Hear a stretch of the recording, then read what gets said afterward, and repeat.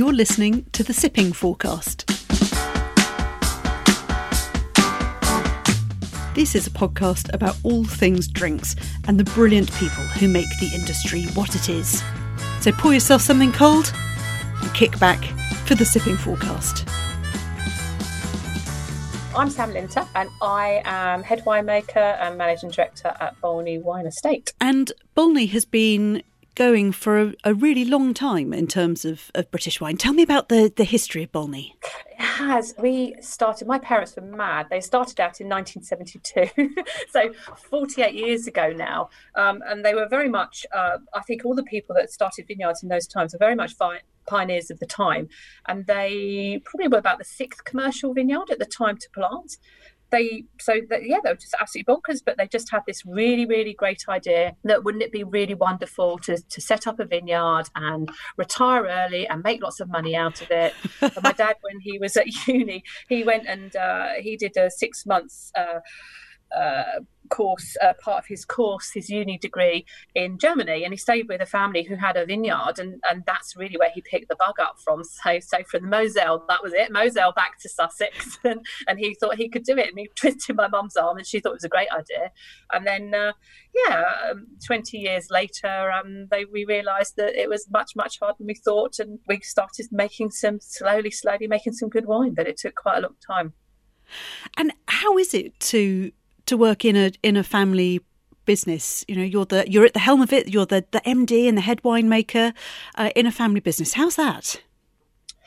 It has its challenges. I enjoy it. I really, really like challenges. So for me, anything that's challenging, having days that there's always something different happen, that really plays to my personality. I'm a change orientated person, so that floats my boat quite well. I love things to go right and to be done really well as well. But yeah, it's interesting. Working with family is not easy. There's no two ways about it.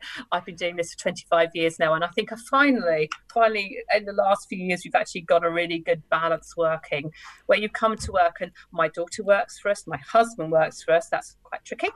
And my dad's still around, my brother's still around. And it's how do you manage your personal relationships with a professional business one when you've got a whole team of people working for you, where you have to keep your personal relationship out of the business, but you still have a personal relationship, and that's challenging. But the great thing about working with family is because it's a family business, they will put in more hours. They're more passionate, they're more motivated, they're quite incredible, driven people who also really want to get it right, because I suppose they've got a stake in the business, so it means more to them. But having said that, family are quite special in that respect. And I was wondering also if you had any tips, because I work with both my partner and my mum as well. And how do you find that? It can be wonderful. It can also be extremely challenging. It is challenging, isn't it? I suppose for me, what I've learned is don't take stuff home with you. So you'll naturally, when you work with people and you live with them, you will talk about it at home. You will. It happens. But I've learned that there's certain things we do talk about and we don't talk about. So it's more kind of like high-level business things, and the day-to-day things, the day-to-day irritants is I try to not have those conversations at home, because I think that tends to then be what builds up a bit of angst at home that you can't get past. So it's better to leave that in the office and not have those little petty conversations, as I call them. So leave them behind. That seems to work quite well for us. And then just here, where I've learned to do it is actually I just treat them as colleagues, not as family, and very much have that mindset when I walk through the door. As soon as we've walked through the door, and my husband and I, we've driven in together, we had a lovely conversation in the car, I walked through the door, that's it, we're both in professional mode, and it's not a relationship anymore, it's a different relationship, it's a working relationship. But that's taken us probably about 15 years to work out, if I'm honest. It wasn't easy. We got there now. And you say that you're a person who thrives on challenge. How has 2020 been for you? I don't think 2020 has been good for anybody, has it? It's been very difficult. For the business, we rely a lot on the on-trade, the hospitality trade. And as you were saying, that business has disappeared for quite a long time and is only slowly coming back now. So a lot of our incomes, we had to find, like everybody, had to find alternative routes to market. We were very lucky. We have a website. And the website we were able to develop very, very quickly early on So we had, funniest, my husband does RIT, so he designed the current website that we're using, and so he was able to put a lot of things in place very, very quickly with my daughter, and we were literally putting loads of different apps onto it and different things like that to try and increase the sales. That worked really well for us. Some of the team we put onto furlough like everybody else. Some of the team literally, when I said to everybody, right, we're in lockdown, you can't come in, we'll slowly get in contact and work out what we're going to do on Monday morning. Half the people just turned up anyway. It was amazing. We just came in on the Monday morning. Okay, there's people. Graham and I thought that's my husband, thought it would just be us. And there was a handful of people here. And that then became the core team of people who handled all the telephone inquiries, did all the deliveries. So they were in the office, they're out in their cars delivering wine. It was just amazing. And that core people saw us all the way through. And they were the stalwarts. They were the ones that said, I don't want to be at home, please don't put me on furlough. They almost decided it from themselves. So yeah, it was amazing. But we had to make lots of changes. What do we do with a cafe? As we started doing takeaway meals for a while. That worked quite well. We did veg boxes, so a lot of our supplies to our cafe couldn't sell the fruit and veg that they had. So we thought, well, okay, we've got a route to market that they don't have. So they bought them in, we put them up on the website, and people just ordered fruit boxes, veg boxes. We got meat packs going in with a local butcher that we were doing as well. And we were literally just really just not really making any money on it, but more just doing it because it gave everybody something to do, as long as we covered our delivery costs, which is what we did, and we delivered them out. So for people that couldn't get out and about or didn't want to, we were delivering food in, and wine, of course, to them. So we did that for quite a while as well. And then as things progressed, we started doing picnic boxes, and people come and buy picnic boxes, and we put lots of picnic tables outside around the vineyard when people were able to go outside more. And then people will come and either take the picnic boxes away or go and sit in the middle of the vineyard with a picnic and a bottle of wine and disposable glasses and things like that, really. But we also worked, obviously, more on the other side of business, the trade, the large retailer side of business that we work with. So we were very lucky there as well. And the vineyard, it was summer. Vineyard's full on in the summer, so that kept quite a few of us busy out there as well. So yeah, it doesn't really stop. Vines will keep growing, grapes will keep being produced, and inevitably you have to make the wine. So all of that actually didn't change. That was all very, very normal. So it was nice to have that sense of normality that just carries on going whatever happens with the world. And I really hope that people don't have short memories. Actually, I hope that people remember and think about all of the things that small producers have done to help support their local communities, things that you've just been describing, and also there's things actually about bringing cheer in a time when people have really needed it as well. So I hope that people will remember the good things that have been done over this period of time. Yeah, I hope so. There was a lot of people that have done a lot of very, very good things, and a lot of things being offered, a lot of help and support being given across the board by many different people, not just small businesses, but other people as well. And it's funny, isn't it? I know a few people have said, oh, you remember, this is almost like our war years. I don't think it is anything like the war years. You can kind of see the sentiment that some people are coming to. But people look back on those times and they remember the bad things, but they will remember their camaraderie and how we've got together. And I wonder if on a much, much smaller scale, because it's not the same. There's no way you could even imagine it's the same. But if people just imagine how people in those 3 to 4 months actually really got together, and they did. And and the people did and looked after each other, and it was a really good time. Yeah. Nice to see that. And of the changes that you've made and behaviours that you've seen over the past 6 or 7 months or so, which ones do you think are going to stick and that you're going to stick to, or which do you think will kind of revert? Oh, that's a good question, isn't it? Of behaviours, I think one of the things we've seen here, we have a really big balcony that overlooks the vineyard, and one of the things we saw right through the summer, we actually thought when lockdown was over that we wouldn't actually be that busy. And the cafe was incredibly busy.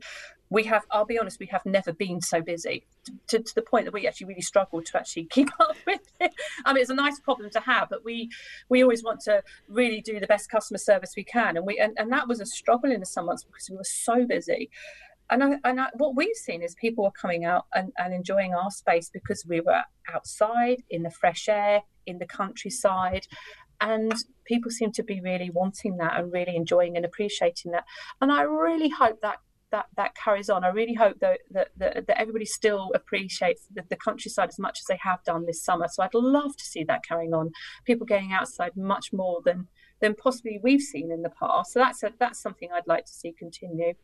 And I suppose also we've become a little bit more aware of people's personal space with social distancing in a way that perhaps we weren't always quite so careful of before, and a bit more respectful, I think, about people because of that, because you're having to be. You become a little bit more respectful, haven't you? So it'd be nice to think that little bit of respect that I've noticed, it carries on. However, I'd be nice when people get back to hugging each other again. I really miss that. I'm a huggy person, and I miss, it's, for me, it feels so wrong. Most human beings are fairly tactile, aren't they? And that just feels very strange that we're all standing 2 meters away from each other. Yes, sort of waving to friends and family members and things. It's I know. I haven't hugged my dad now for months. It feels really strange, but he's quite vulnerable, so I haven't been able to. It's just really wrong. Yeah. Yeah, it's such a challenge, isn't it? And that thing of, yes, exactly, doing the right thing for the greater good, and then having to overcome actually really just what a natural thing to want to go and put your arms around someone and give them a squeeze. Yeah. But those days will come again. I hope so. Yeah, that would be great.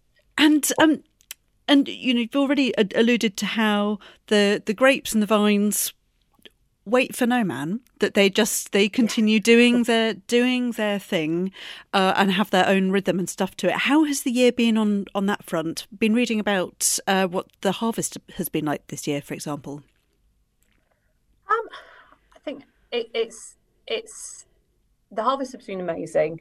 The fact that we had staff that we could bring back off of furlough to actually help out in the vineyard. So I had chefs pruning this year, summer pruning in the vineyard. It was amazing. And they loved it. And actually, for them, it meant they had something they could do. It was an amazing summer. I mean, it's the best summer ever. Working in the vineyard when it rains, nobody likes doing that. I don't like doing it. It's not a job. The guys, my vineyard team, they're amazing. They're stalwarts. How they work through the winter months, slogging in the mud and the rain, I don't know. But they are a very special set of people who can do that. The rest of us, no, not me.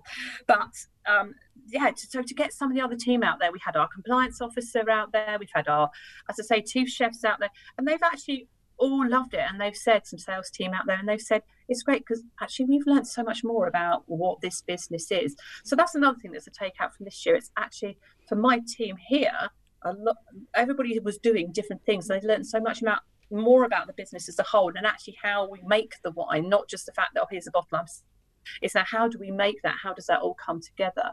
And I think that also held people together a bit more, because I think everybody's struggled, haven't they, this year? It's been a real struggle with anxiety, with the depression with some people, with certainly stress. And when you can get outside and you can walk around the vineyard, or you can work in the vineyard, it's really helped. So going through the growing season, every time anybody here has started looking a little bit tearful or very anxious, we said, okay, let's go for a walk. And we'll walk around the whole of the vineyards, and half an hour later you come back in and everything feels right again. So anybody started getting irritable, we've done that. I think we've been so privileged here that we've been able to do that. But doing that through the growing season as well. So I think everybody here has actually seen flowering all the way through to this. So the whole progression through that season, everybody's actually witnessed it here for the first year ever, because they just don't normally do that. Normally they're in the office or they're in the cafe, and they don't actually get outside. So this year everybody's experienced that, and actually there's been a lot more interest in the team when it came to harvest. It's harvest, okay, wait, what's happening, guys? So that's been good. So that sense of normality of the vineyard always doing what it does, but also that open space, being grounded, which is a common term these days, isn't it? It's to be grounded, go outside. We've been able to do that here. So I think this team that have been working here, and myself, we've been incredibly lucky having that space to do that. So it's been quite special. Absolutely. And again, I hope that's one of the kind of the lasting things that people tell you about without sounding too much of a Brighton hippie, but that thing of actually going out and connecting with nature, having a look at a long horizon, going for a walk in your local park, going and looking at some trees, doing any of those things actually really, really help us all. And it's going to be an interesting thing when somebody else has made the hamster wheel stop, how we then all kind of deal with it and crack on with it. But I'm delighted to hear about your chefs out pruning and being kind of connected with that as well, and be fascinating to see if that then reflects how they cook and produce things later on, and if they want to change stuff to reflect the vineyard. They have talked about that, so it'd be really interesting to see how they might evolve that, especially when we get back into the scenes again next year, when they can get right. When I was doing that this time last year, I'm now in the kitchen. That would be really interesting to see. I think it's also quite interesting to see because of what we've done this year, and I wonder if it's the same with any other businesses, because we've all kind of multitasked in different areas. None of the team here really are just going back into their old roles and staying in their old roles. They're actually moving around and doing different things, and they're wanting to do different things. So they've got their primary job. They're also happy to go and help out and do this or help out and do that in a way that none of us would actually have considered before. Not because I think people wouldn't necessarily want to do it, but nobody actually thought about doing it. It was now we're actually thinking, I could go and help out over there. It's very interesting, a very change of mentality, isn't it, for all of us? And have you had the chance to do things that you haven't been involved with for a while? For good or for ill? Yes. It's just, I think this summer, since lockdown, has been an absolute roller coaster. Just trying to come up with ideas. Where do we move next with business? Where do we bring the money in that I can pay everybody with? How do we do that? Everybody runs a business knows how difficult that's been this year. So it does feel like a roller coaster. But I've been involved more with I'm obviously head winemaker, so I get to make the overarching decisions. But actually physically working in the winery a lot of the time is something that once you become a head winemaker, you tend not to have the time to do. And obviously running the business, I haven't had the time to do. You get less in touch. This year, it's been the first year I've been able to get back more in touch again and actually being more involved again. So that's been really nice. And actually, for me, getting around the whole business here, because we've got the cafe, we've got the vineyard, we've got the winery, we sell wine, we do tours as well. And I've been able to get involved in every area because we've had to change everything. I've been able to get involved in every area, back down to the basics again, helping out or seeing where the problems are in a way that I've not done for probably 3-4 years. So it's actually helped me understand the business a lot more and how it's evolved from those areas, rather than I'm just seeing the end results of it. So that's been quite interesting. So it's been interesting. Yeah, it's been eye-opening. It is always fascinating, isn't it, to see what happens when faced with a challenge. How do we react? What do we rise to? What bits of creative thinking come into play around stuff? And also that kind of thing of, you work in an industry where you're thinking for many, many years ahead with things, but then also needing to be in the moment and acting right now. It must be a very interesting thing to kind of have that tension, I suppose, between those two things. Yeah, that actually is quite fascinating because we, as you know, you plant a vine. It takes 5 years to come into a proper production. Then you take those grapes, you make a wine, and depending whether it's still a sparkling, it could be 1 year to 3-4 years before you actually sell the wine. So when you decided, I'm going to plant Pinot Noir because I want to make a red wine, or I'm going to plant this, by the time you've actually made it and you've released it and it's come out the other end, the market's probably changed in a different direction. So you have to be very adaptable, and you have to look at what you're planting and how adaptable that variety is, and what can you make with it. Well, Pinot Noir, it's amazing. You can make sparkling wine from it, you can make rosé wine from it, you can make white wine from it, and you can make really good red wine from it. Brilliant. So now you've got a variety you can do different things with. So it's really thinking through with that. What do you plant in the first place? When we started back in the 70s, we planted German white varieties. They don't grow very well in this country, and there's very little you can actually do with them apart from making a white wine. So very, very restrictive. So what we had to learn over the years is how do we plant a variety? How do we look at the wines that we want to make, and where do we see the trends changing and styles changing that we can adapt to that? So that was one thing. But I think it's winemaking styles as well. It's actually what do you do in the winery? And if you look at wines that people are drinking, the styles start changing slightly. There was a time when everyone wanted to drink Haute Chardonnay, and then people went to want to drink fresh Sauvignon Blanc. And rosés became on trend, didn't it? Again, after not being on trend for many, many years. And you watch all of that, and so it's what you do in the winery that adapts with what the raw product you have to work with. So it's fun. It is really fun because you're always watching where public demand is going, what people want to drink, at the same time looking at the raw materials you have to make that with, as well as knowing that you've got your brand. So we've got Bolney Wine Estate brand wines that people are used to drinking. They know the styles that we make. So you want to be true to your brand and who you are and your ethics as well. But so how do you fit all of that in with actually changing the styles and tweaking it to what people want to drink? So it's quite interesting. It keeps us very busy. No finer woman for the job. And you said that this year the harvest has been amazing. What makes an amazing harvest? It's several different things. The key things are the spring. You need to have having an early start to the spring is advantageous as long as you don't get frost. So the earlier you start, the more you're in that frost risk, and really you can be in a frost risk from mid, sometimes to end May, so it can be quite risky. So it's getting through that period, so you have bud burst, and how you get through that period without having any damage. And this year we were very lucky; we didn't get hit at all by frost. We came very close, but a lot of vineyards did get frosted, and I know some vineyards got completely wiped out, and that's very sad. That happened to us in 2017, so it's a risky thing. So you get past frost, then you go through into end June, early July, where we have flowering, and you don't want any rain during flowering. You want it nice and warm. You want the weather to be dry. So you have to hit that moment as well.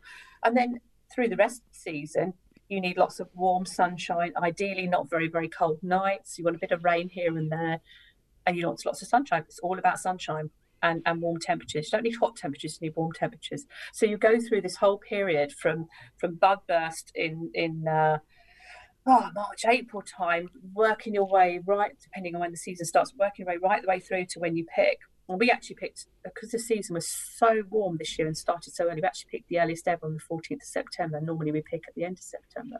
So you go through that whole period, and if you have everything that goes right in that period, you have super amazingly ripe grapes at the end, which have lots of lovely flavours and aromas that come out of the berries. They become more complex. That's hitting it perfect. It happened in 2018.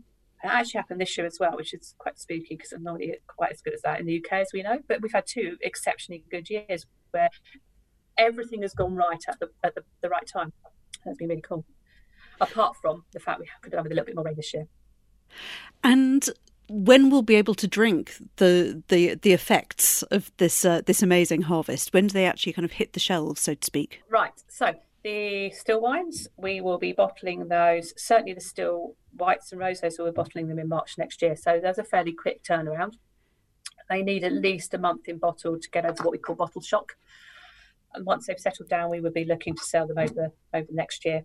So some of them will go out quite early, some of them later in the year. The red wines, we try and keep 6 to 12 months minimum if we can in bottle before we sell them. So we'll bottle them in the summer months and be releasing them towards the end of next year or to the middle of the year after. And then the sparkling wines, they have to be in bottle for it. Legally, the legal requirements have to be a minimum of a year, but we prefer to keep them longer. So it can be anything from 1 to 3 years from once you bottle them. We'll bottle them in the summer. So yeah, probably a year, 2 to 3 years after that, we'll release those. So yeah, it's very different depending on the wine you're making. Yeah, it's a fascinating business in terms of that, you know, what you're juggling with the immediacy of now. Is it raining? Is it going to frost? And then thinking years ahead to the end result. Bolney's got a fantastic international reputation. What's been happening for you kind of in terms of export and stuff like that over the last 6 months? How have you found things? It's funny, isn't it? During the whole lockdown period, I think a lot of the world was locked down at the same time, wasn't it? And nothing really moved. But the last couple of months, suddenly our export has completely taken off.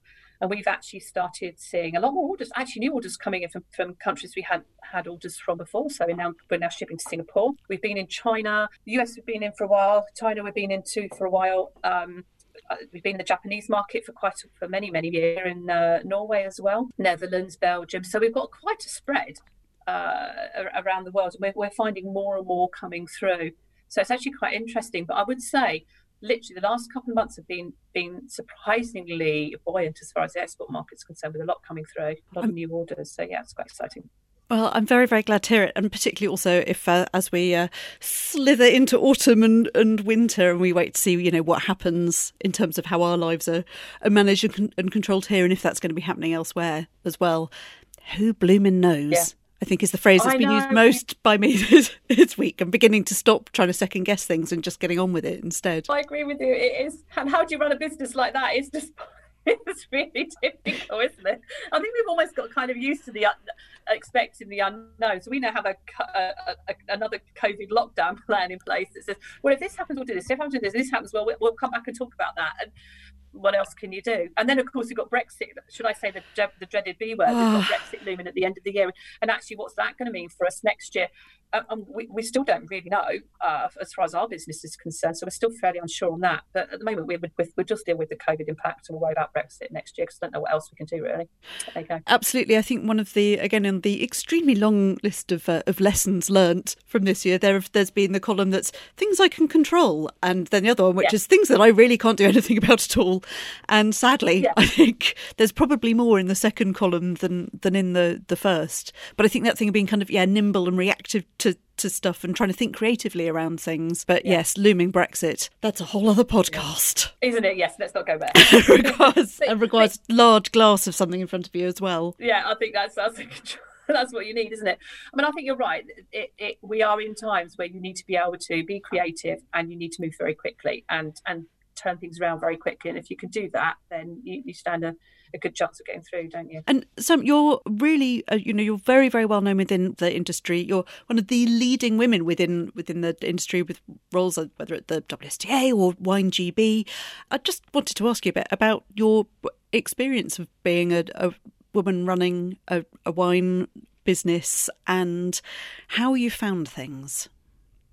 Oh, well, I've been doing this for 25 years. If I'm honest, when I first started, I got involved with the Regional Association, which is the South East Vineyard Association, as it was called then, and the United Kingdom's Vineyard Association, as it was called then, quite early on. That was challenging as a young female. I won't lie. It was a very male-dominated world in those days, and you had to stick your head above the parapet and stand up and be counted. Yeah, it was challenging. I won't say it's not.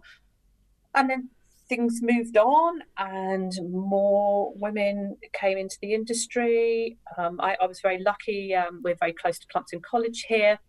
So when they had to come and we quite often get groups of the guys on the oenology course come along and have talks with us, and I was able to talk about my experiences as female in the industry, and there was ladies on the course as well who I was able to, they were asking me questions, what was it like, and I was able to talk about that. Things have slowly evolved anyway within the English wine industry and the general wine industry altogether in this country. And it's really changed. It's very, very different now.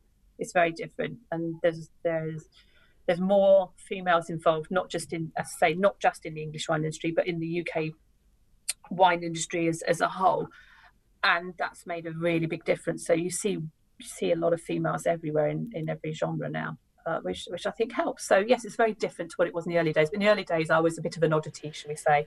Now I'm not treated rudely by anybody ever, but always treated like, you're a female, you're a token female. Are you a token female? We're not quite sure what to do with you because we're a group of men.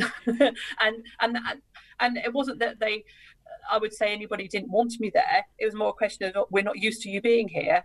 How do we handle that? And it was more of that. It was really quite weird and quite challenging. But I think you have to push through any challenging situation like that. If you want to see change happening, you've got to get in there and help the change to happen. And that was very much my attitude towards that. So that's what I went for. And you've done it. I have to say, you've done it, and you've been visible, and you've shown that absolutely it's a thing that can be done. So I raise my glass to you on that front. Thank you. But not, there's a lot of other women that have done it as well, not just me. There's a lot of other ladies out there who have done similar things. Yeah, but I suppose it's that critical mass thing, isn't it? And you're absolutely right when you say that if you can't actually see, you need to be able to see yourself somewhere to be able to then go, yeah, I can do that. I can be that person. That job is for me. This industry is for me. And finally, gazing into your crystal ball for 2021, which of course this year has taught us that none of us can possibly gaze into the future about what's coming. But what do you think's coming? What do I think's coming? I'm an eternal optimist. I think people that have vineyards tend to be eternal optimists anyway. I'm not sure how you'd survive otherwise. What do I think's coming? I can't see the COVID situation being over that quickly, if I'm honest. So we're planning for it to go on at least the middle of next year, if not longer. But we're modelling and shaping our vineyard around that and our business around that to a point anyway. We are working very hard on a new website and a new e-commerce side of our business as well, because we think that's quite a strong thing for us to be doing going forwards. Do you know what I see? At some point, when this is all over and we've got a vaccine that everybody's been vaccinated or ways of treating COVID that it becomes less of a serious thing. I don't know what the answer is, but once there is a solution, if the solution happens and it's a quick one rather than something that happens over a period of time, then I see a massive relief from everybody. And wouldn't that be amazing to have everybody going, yes, we got our lives back and get back on with them? And I think that moment would be absolutely glorious, wouldn't it, if that actually happens? I can't see that happening though. So if I gaze into my crystal ball, I think this situation will gradually improve very, very slowly, and it will improve slowly and we'll slowly come out of it. And we won't notice we're coming out of it, but we'll be out the other side and we'll all look back and go, oh, life's normal now. Oh, that's weird. I've forgotten what it was like when we're back in COVID world. So that's what I think. I think human beings are incredibly adaptable, and I think we've adapted into this reluctantly and not easily, and nobody's enjoying it. But I think we'll adapt back out of it, and then it will become a distant memory, I hope. You've been listening to The Sipping Forecast with Kathy Caton, a podcast on all things drinks. You can subscribe in Spotify, Anchor FM, Google Podcasts, and a host of other platforms. And if you want to get in touch, please do. We'd love to hear from you. You can tweet at Kathy Caton or at Brighton Gin, and we'll get back to you. And if there's someone you really want to hear from on The Sipping Forecast, just get in contact and let me know, and we'll do our best to make it happen.